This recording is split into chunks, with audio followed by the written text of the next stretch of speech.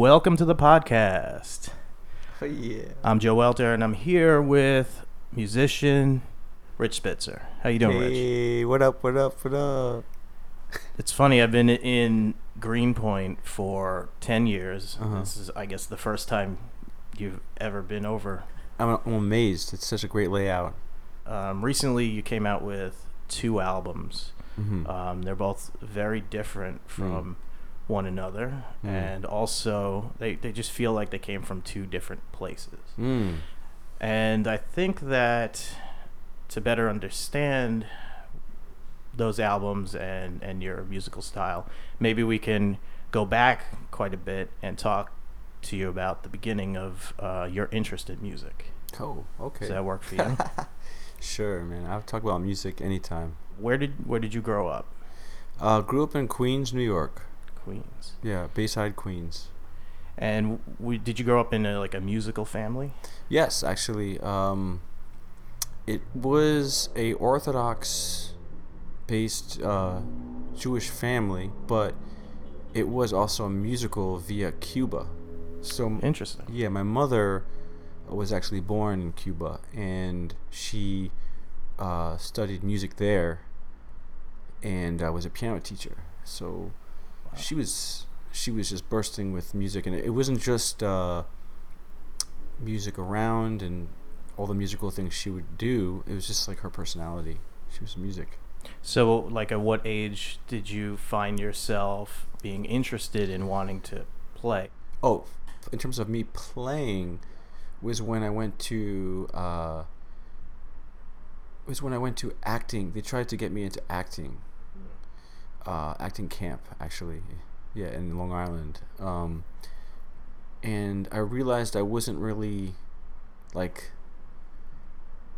I didn't feel like I was shining. I didn't feel like I was putting my voice through, and I wasn't really quite living up to my potential. And I think because of that, I became withdrawn, and there was all these pianos lying around in the camp, and I would just start playing. Was this, like, what age was that? This was like 12. Yeah, I mean, my mom, they tried to get me to do music as like a youngster, and it wouldn't work. I would like hide under the bed when the Suzuki teacher would come. I had to do it on my own, I guess. Yeah. And was there any type of music that you grew up with, like, as a kid, that influenced you? That's interesting, because I remember as that 12-year-old watching PBS and watching Yanni, like the Yanni live at the Acropolis. Oh, yeah. And I don't know, I maybe I haven't really evolved, and I'm still just trying to be Yanni from 1992, because yeah, there's something about that mustache and the synthesizers and the Acropolis. It was orchestral and it was deep. But honestly, I always loved music. Even in Jewish camp, I was listening to Depeche Mode. Actually, my brother, who's a rabbi, he used to listen somehow, I guess because he's much older than me. He was 16 years older, so he is 16 years older. Did he pass down some music that you kind of dug into? New Order, and that was like one major thing. New Order. He used to listen to like Blue Monday. When I was like 10, and that definitely, we used to like throw the football around, and like Blue Monday was playing on the record player in my basement. I guess that really had an impact. Were you influenced at all, like MTV or the earlier days of music video, or is that something that may have come later? Oh, absolutely. Also, the radio.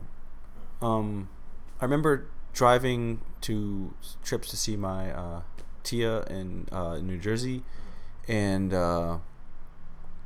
it's just always, I remember listening to Power 95. It was always the 80s pop songs, always playing, and seeing the skyline of Manhattan in the car, in the front seat, rocking the radio. Like the song with the Jefferson Airplane or Starship, whatever they were called, We Built This City on Rock and Roll. Like, I still have that vivid vision of hearing that and looking at the city. I don't know, when you're like 6, that does something to you, I also have another one with the beginning of the Tears for Fears song. Was it Shout? Yeah, Shout. It has always like industrial in the beginning. It's got this like industrial drum sound. And I always remember, okay, this one image of just going up the 59th Street Bridge, which I don't know if that's called that anymore. Now it's like the Ed Koch 59th Street Bridge. The Rodney Dangerfield Bridge, I don't know, whatever. But yeah, I just remember driving up that bridge, hearing those like metallic drum sounds, mm-hmm. and then looking in my peripheral and seeing the like, the very ancient industrial design of the bridge, the iron. It's funny how some of those moments kind of stick with you. Yeah. They don't mean anything to anyone else, and you don't really know what they mean, but they're important somehow. Yeah, why do I still remember it? It was like 1985. Yeah. I still remember that. It was like 2 seconds in 1985 that never left me. Yeah. I mean, when you're a kid growing up, I mean, sometimes those moments just hit you and they're ingrained in your brain. There's nothing you can do about it. And sometimes they're great. So yeah, you know what? I'm thankful that most of those are decent memories. Yeah. Because I'm sure certain people have like the opposite, which is kind of sorry to get dark or anything, but I'm just grateful. I feel that's why I do music, because I'm just thankful. So you grew up and you're in high school, and what schools were you looking to go to when you were getting ready to graduate, and why did you pick the college you did? SUNY Purchase. Yeah. Make some noise. Music. Well, I wanted to go into music. I was doing it heavily in high school. But I tried to get into like the fancy schmancy ones, but I was self-taught and I didn't know how to read music, and they would have me come in like Manhattan School of Music and sit at the piano, and I'd play one of my like little pieces that's like kind of classical-ish, but then they'd put something on for me to read, and I don't know what that is, and then they'd be like, next. But SUNY Purchase didn't do it like that. They were like, let's see what you have, and let's take you for how you are, because we're looking for innovators, music innovators. And I mean, I still can't get over that. I still trying to believe that I'm actually an innovator. So were you like a studio comp, or were you a straight up music major? Studio composition, yeah. Okay. Part of me wishes I did music composition, like classical composition, but I didn't have the chops for it at the time. Okay. I work on it all the time. I always feel it's like my alter ego that I wish I could be. Like Yanni. I wish I could be Yanni. But. So you're in school. I met you probably a bunch of times at first half of school. We didn't really know each other that well, but we hung out in the same circles here and there, and I was actually Steve Bryant's next door neighbor. He was the first guy I met at school, and crew the dynamic. Yeah, and I remember one time I went to, it was probably maybe my junior year. I knew a lot of dancers, and I saw you guys play like a gig at the end of a dance routine. I don't know if you remember that. Yeah. So it was just you two, and you were playing some small synth that was probably like a Micron or something, and I just remember being like, whoa, these guys, I know Steve, I've seen you around. And I'm like, this is some awesome music, and the sound that's coming out of this tiny thing that you're playing was amazing. Man, we were so lucky, like the collaborations that would happen at that school, like that's what was my favorite part, was the people that I worked with, or even if I didn't work with them, the people that I watched and was inspired by. Yeah, I mean, you not only are you doing something and you're bringing people to whatever you're doing, right? You get dragged to everything too, and you get to witness a lot of different types of art, creativity, and we're kind of lucky to have been there. Yeah. So I remember not soon after that, you were in a band called Flight Crew with Steve.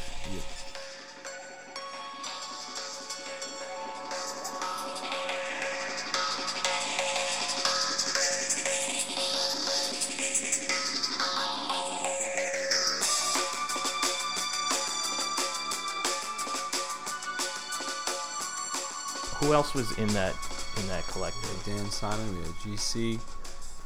I mean, we had Brandon. We had, you know, guest MCs come up. Sebastian, Phase Future. I mean, we were just a crew, you know, that hung out. We were like a group of people that also share the same, you know, similar musical interests, but like slightly different. Everybody came from a slightly different place, but we were able to create a music that combined everything. It was based around, I would say, drum and bass, like live drum and bass at the time. But, you know, there's elements of jazz fusion and lots of hip hop elements. And it evolved a little bit around the turn of the century. Because I think there was undercurrents of like a new wave rehashing. A lot of that started maybe early 2000s. You started seeing some of that pop back up. Yeah. It's so weird because I remember in the 90s as being like, you know, into rave music, which is not that different than new wave in a way. But I just remember thinking how scary new wave was when I was like 17 or 16. I was like, new wave, like the eyeshadow and the like the dark costumes, like the whole thing frightened me. And then like 4 years later, I'm like playing a synthesizer arpeggio, and I'm like, you know, I am the synthesizer maker. You know, like, I don't know. Fads are interesting. Yeah. So when you recorded with those guys, I think I heard a few different demos that were floating around campus, and it sounded like probably the later ones that I heard really kind of stretched the style of music, where maybe the earlier ones were definitely more drum and bass driven, where the later ones definitely felt more, a little more jazz in there, a little more funk. Yeah. That's how I always wind up doing things. Mm-hmm. I'm not sure if it was my influence or if it was also probably, you know, everybody else's. It just seems like once I record a project that sounds like something, I automatically want to start doing something. Maybe it's my ADD, because I definitely have that going on. Yeah, I think that's kind of normal. I mean, why repeat? Yeah, but I mean, it's interesting because some people, like, you know, bands like Slayer, you know, people like the Chemical Brothers, you know, they just do the same thing. They hammer it out for the entire career, and like those people are so successful. Well, I mean, it all comes down to, are you comfortable branching out? Maybe your bread and butter is staying within the box, and you're successful that way. Maybe you try to branch out, doesn't work, you go back, and you stay there. But I think that being able to branch out and evolve is kind of natural. Yeah, like what if it's... I mean, I think of music as just like life. It's a journey. You know, like a conversation, a relationship, a lifespan is a song. It's a music, you know? So what if I am just staying inside the box? It's just, what if my box... what if I got a really big box? I don't know. Like, you know, I don't... Yeah, I feel like I'm always trying to get back to where I started, but somehow when I follow that path, it's always taking me somewhere else. It doesn't make any sense, honestly. I mean, it's hard to describe being creative. Yeah, I guess. Yeah. So I remember traveling in Italy, 2002, the study abroad program, and I think a couple guys had another CD that you had, and they're playing it, and it was, I guess, a Johnny 5 CD. Uh-oh. And it was the first, I guess you had maybe two. I think it was the first one. I had like 4 songs on it. And we're listening to it in Italy with people out in the street, and we're like, this is really cool. And then they were like, oh yeah, you know, it was Rich. And I'm like, I had no idea that he played this style. Like, I didn't even know you played guitar. And then you ended up playing with those guys for a while.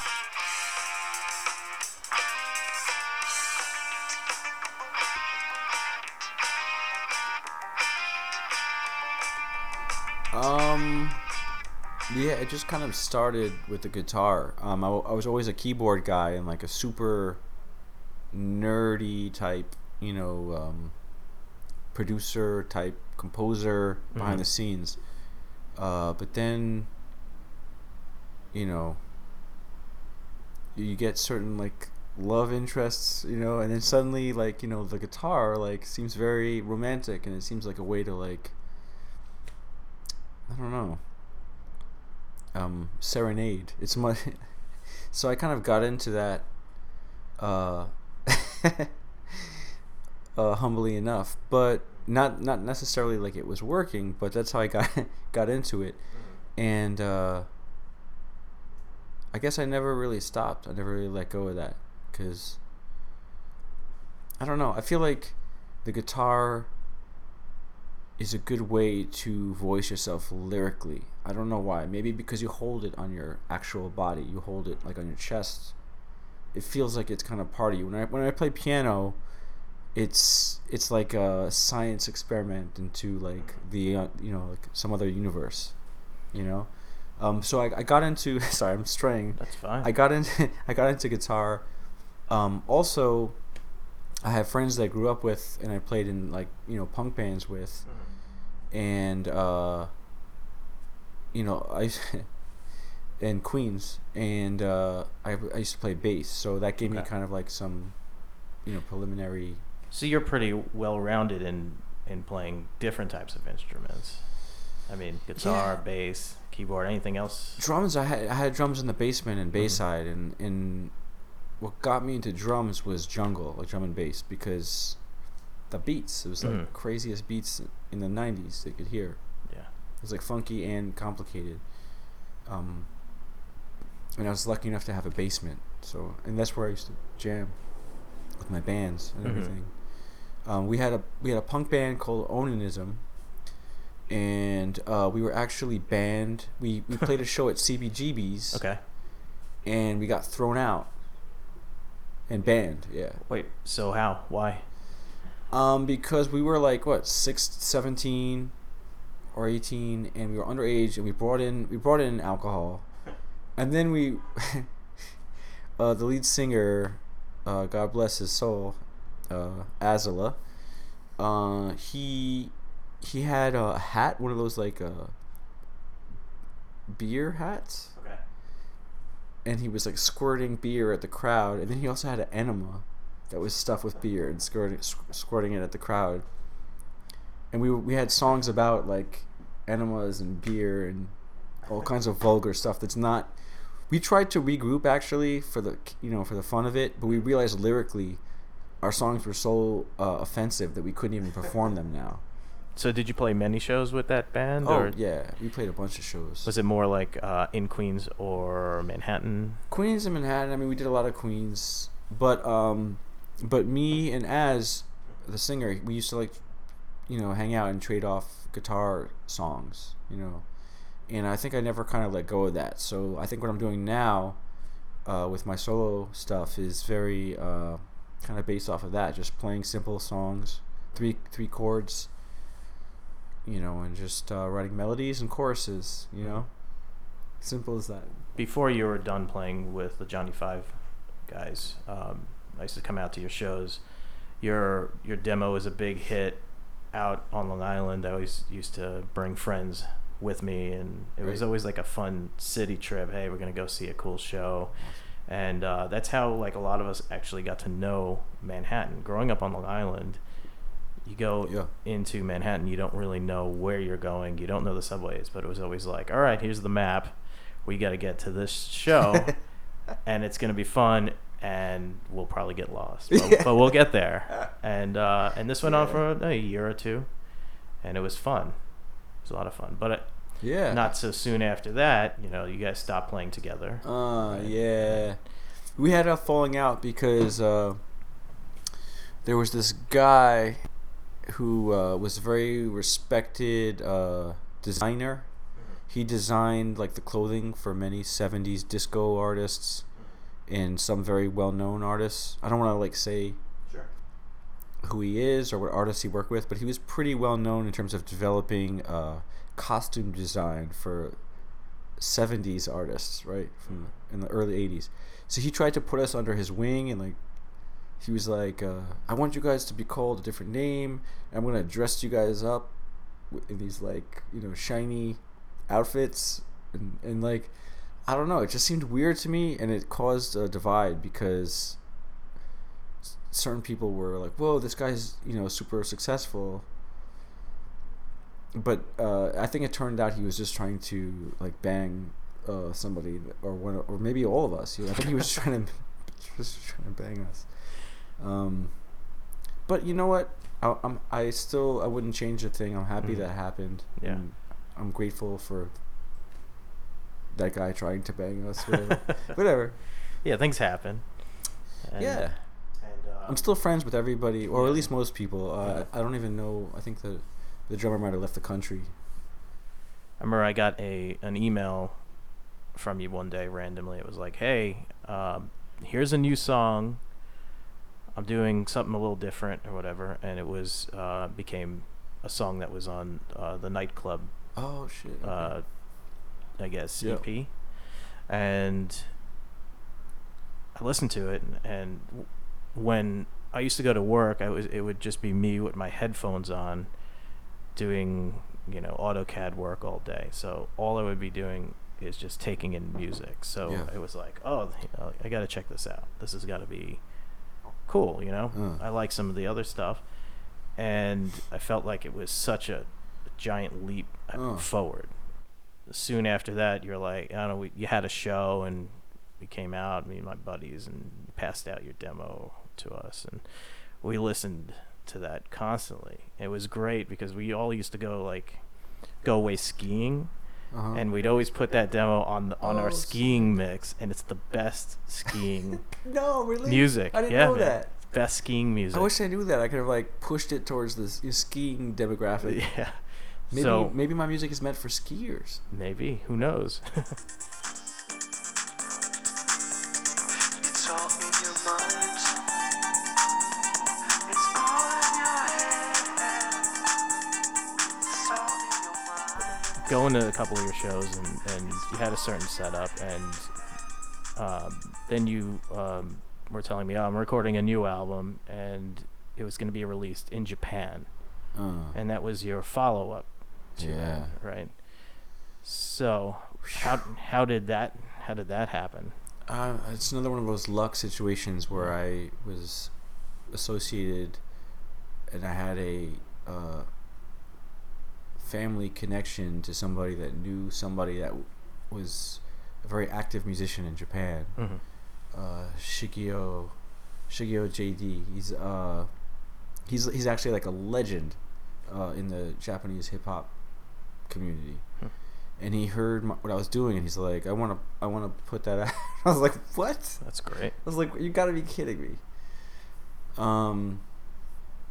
So he actually wound up having a big impact on everything I do, even to this day. Everything I write, or I'm always thinking about my experience in Japan, collaborating, and I still can't even take it all in. It's just like, I mean, I did shows out there. Did you so you did your recording out there as well?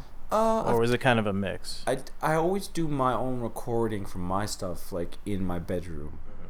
I did do recording there, but for other projects, for stuff that like Shigeo was working on, or DJ Sodiyama, like he's like one of his friends. He's like this super techno DJ. I wound up recording like vocals for some song that became like this, like, you know, Ibiza track. I just was talking just like this, like on a podcast, and I don't know, he chopped it up. Yeah, exactly. Yeah.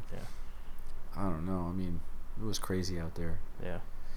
I remember I wanted that CD, and then I ordered it through Japanese Amazon, but I was hoping that I translated correctly. Did you get it? I did. I got it in like 5 days. What? Yeah. I was like, wow, it showed up. Had no idea. Damn. I was like, all right, I'm gonna give it a shot. That's so cool. Yeah. So you came out with a third album under that name. A third record, yeah. Yeah. Mytronic.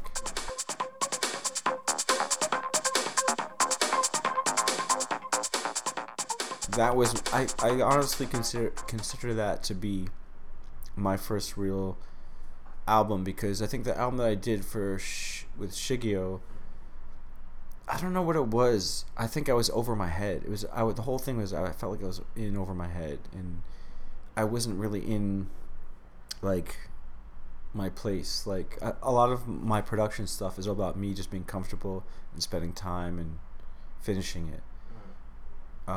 So I think with Mytronic, I was finally able to finish a body of work that I was like, wow, there's nothing I want to change here. It's done. From the beginning of that project, from the original Nightclub demo to Mytronic, did technology change a bit that changed the way that you recorded? Because I mean, when we were in college, I mean, digital across the board was new, and it was becoming more and more of a thing, and programs were getting faster and more capable of being able to record things. So how did that affect that last album that you made? Yeah, well, I think with Mytronic, I started using Logic. Okay. And Ableton and Logic. That's what I used. Ableton and Logic. So those were the two DAWs that I was using. It's actually interesting because I couldn't have done any of this stuff previously because I was in all these bands that you were talking about. Yeah. And all the bands broke up.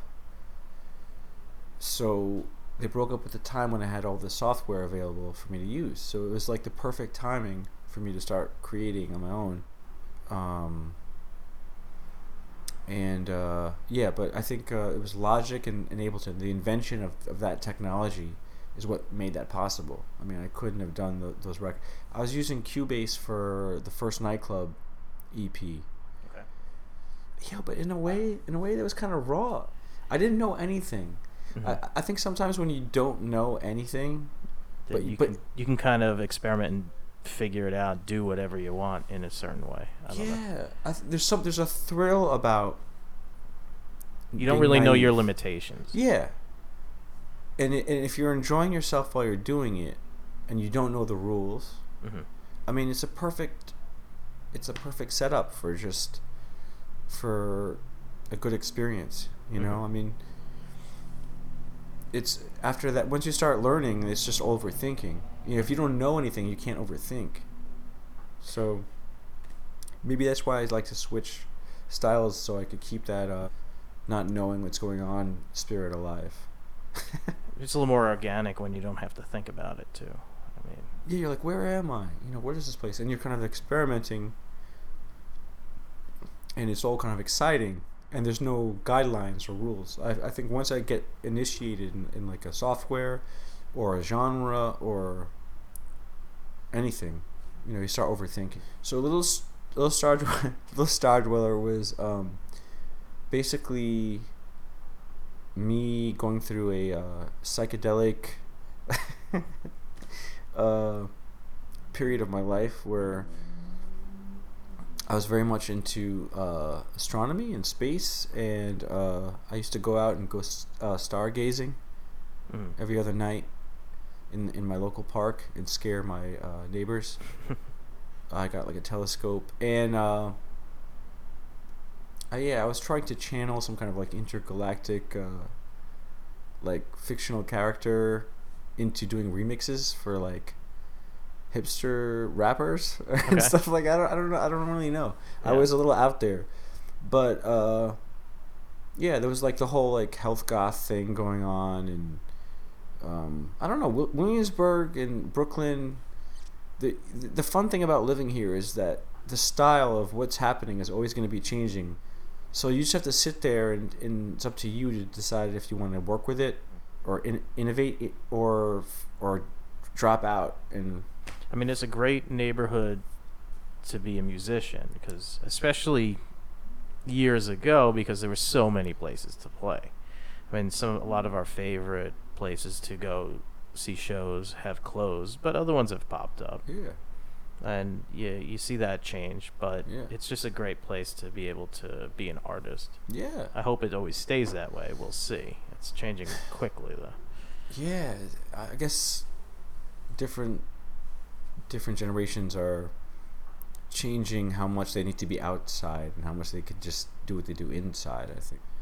Because a lot of things are internet based now, so you don't even really have to leave. Yeah.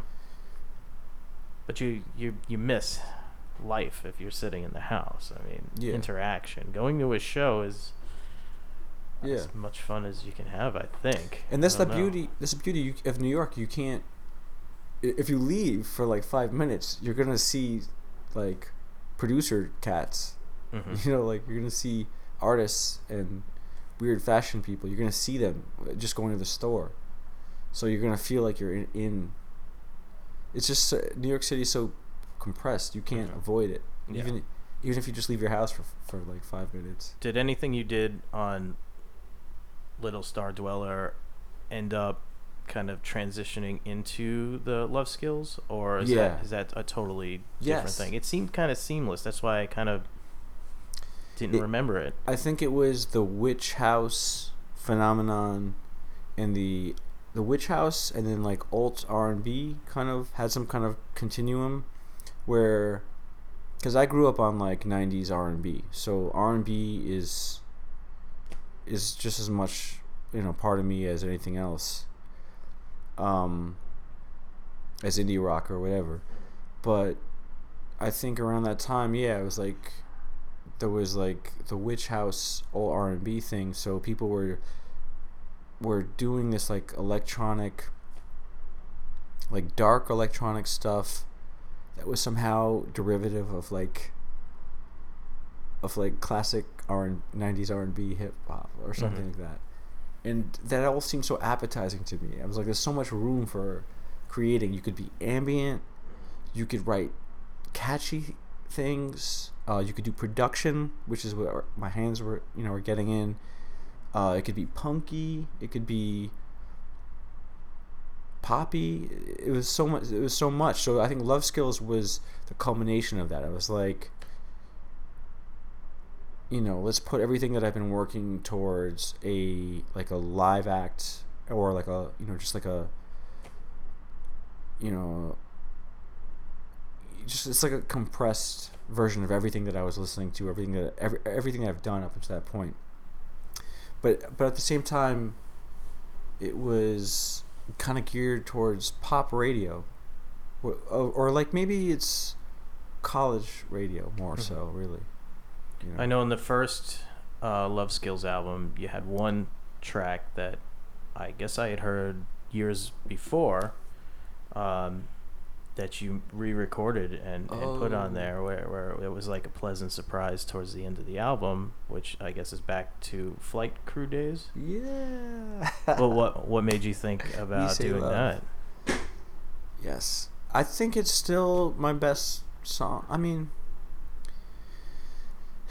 yeah, I don't know. I wrote it in maybe 2001 or something, and I don't know. I guess it never popped off. It was always a very well received song, and it had all those elements in it. It had the R&B elements. It was like me as a songwriter, because it had everything that I was influenced by, but internalized to just be me. And I'll never let go of that, because I'm like, I use that song as like a compass, to myself, to say, look, you could do your own thing that's influenced by other people. So I really was compelled to put it in that project, because it was like kind of keeping me grounded. It was,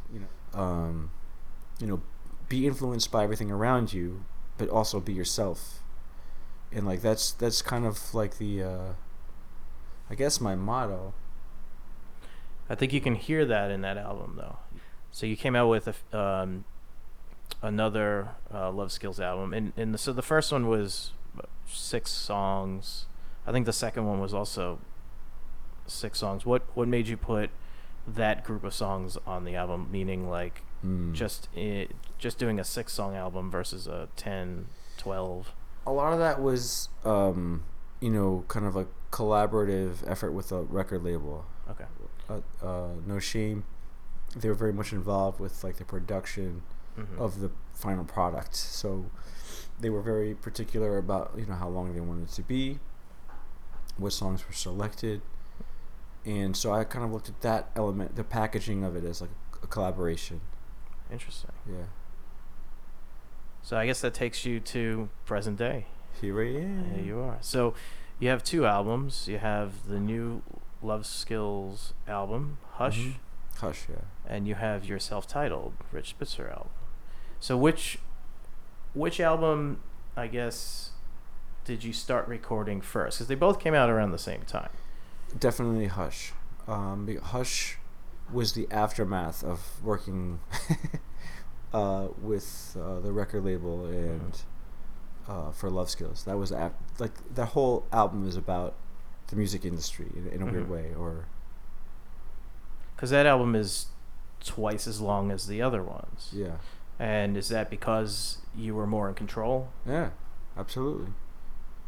Yeah, I mean, a lot of those songs like couldn't even. I don't think that label would have even put them out. Really. I had to do it on my own.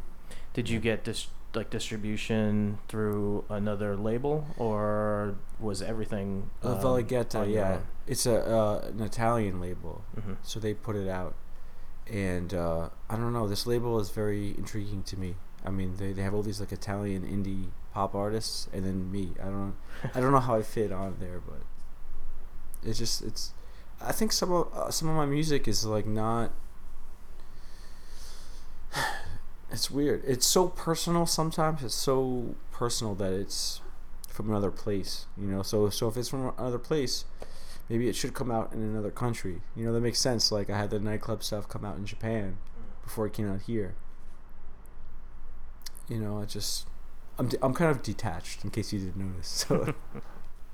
Did you finish recording that album before you started the self-titled album? Yeah. Yeah. And you did kind of like a GoFundMe type of thing? Yeah. So how did that start? For the Richard Spitzer album. Yeah. A friend of mine, Andrew Strasser, was very supportive of what I've been working on. These like very simple guitar songs. And, together we kind of talked about what I was doing, and it really compelled me to go through with this. And it's weird. I've always had this whole persona thing, and like look cool, and how do you impress whatever's trendy.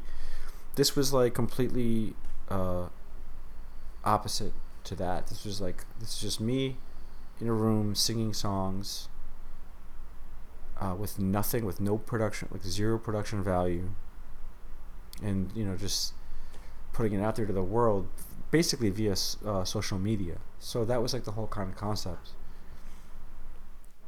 It's interesting to see the contrast of both of those albums that came out, because they're so different. Yeah, I think it's a reaction. It's my own reaction to myself. It's kind of like a Hegelian or Marxist dialectical approach to my life. It's just if you do one thing, you do the other thing in response. And I felt like this is a response to what I've been doing previous. I feel like everything I've done has been in response to what I did previously, which kind of harks back to like not being able to stay in the same place for too long. I think I'm really searching to stay in the same place for too long. That's what I want, but I guess I haven't really found like the pocket. I haven't found the channel, which is kind of my story. But like if you look at it, that's the channel. Yeah. So yeah. Are you playing any shows anytime soon? Well, I've been playing shows with a collective called the Boom Click, which is comprised of the drummer that goes back to the beginning of the story. Crew Jones, Crew the Dynamic, Steve, and we've been doing we've been playing synth, and we've been doing like kind of jazz influenced electronic jams, jam bands with like rappers and guitarists. It's like a collective. In terms of my own Love Skills and the Richard Spitzer album stuff, I don't have any shows lined up right now because of this. My concept is I want there to be, enough demand for a show.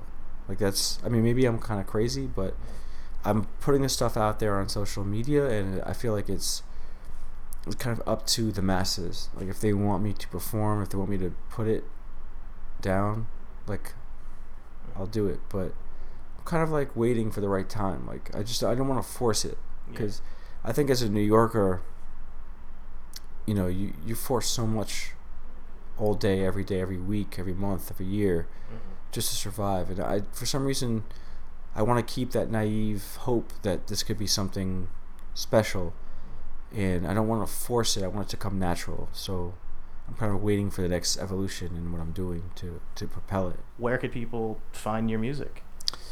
Well, you could go on Instagram. It's richardspitzer.cares. So it's at richardspitzer.cares. That's my Instagram. That's the same for Facebook. It's richardspitzer.cares. And then if you want to hear the Love Skills records, you can go to La Valigetta. So it's lavaligetta.com. It's L-A and then VALIGETTA.com. It's in Italy. They'll hook you up with some good food, some good musics, some indie rocks, some dances. Joe, thank you for having me. All right. Thanks a lot, Thanks Rich. so much. All right. Take care.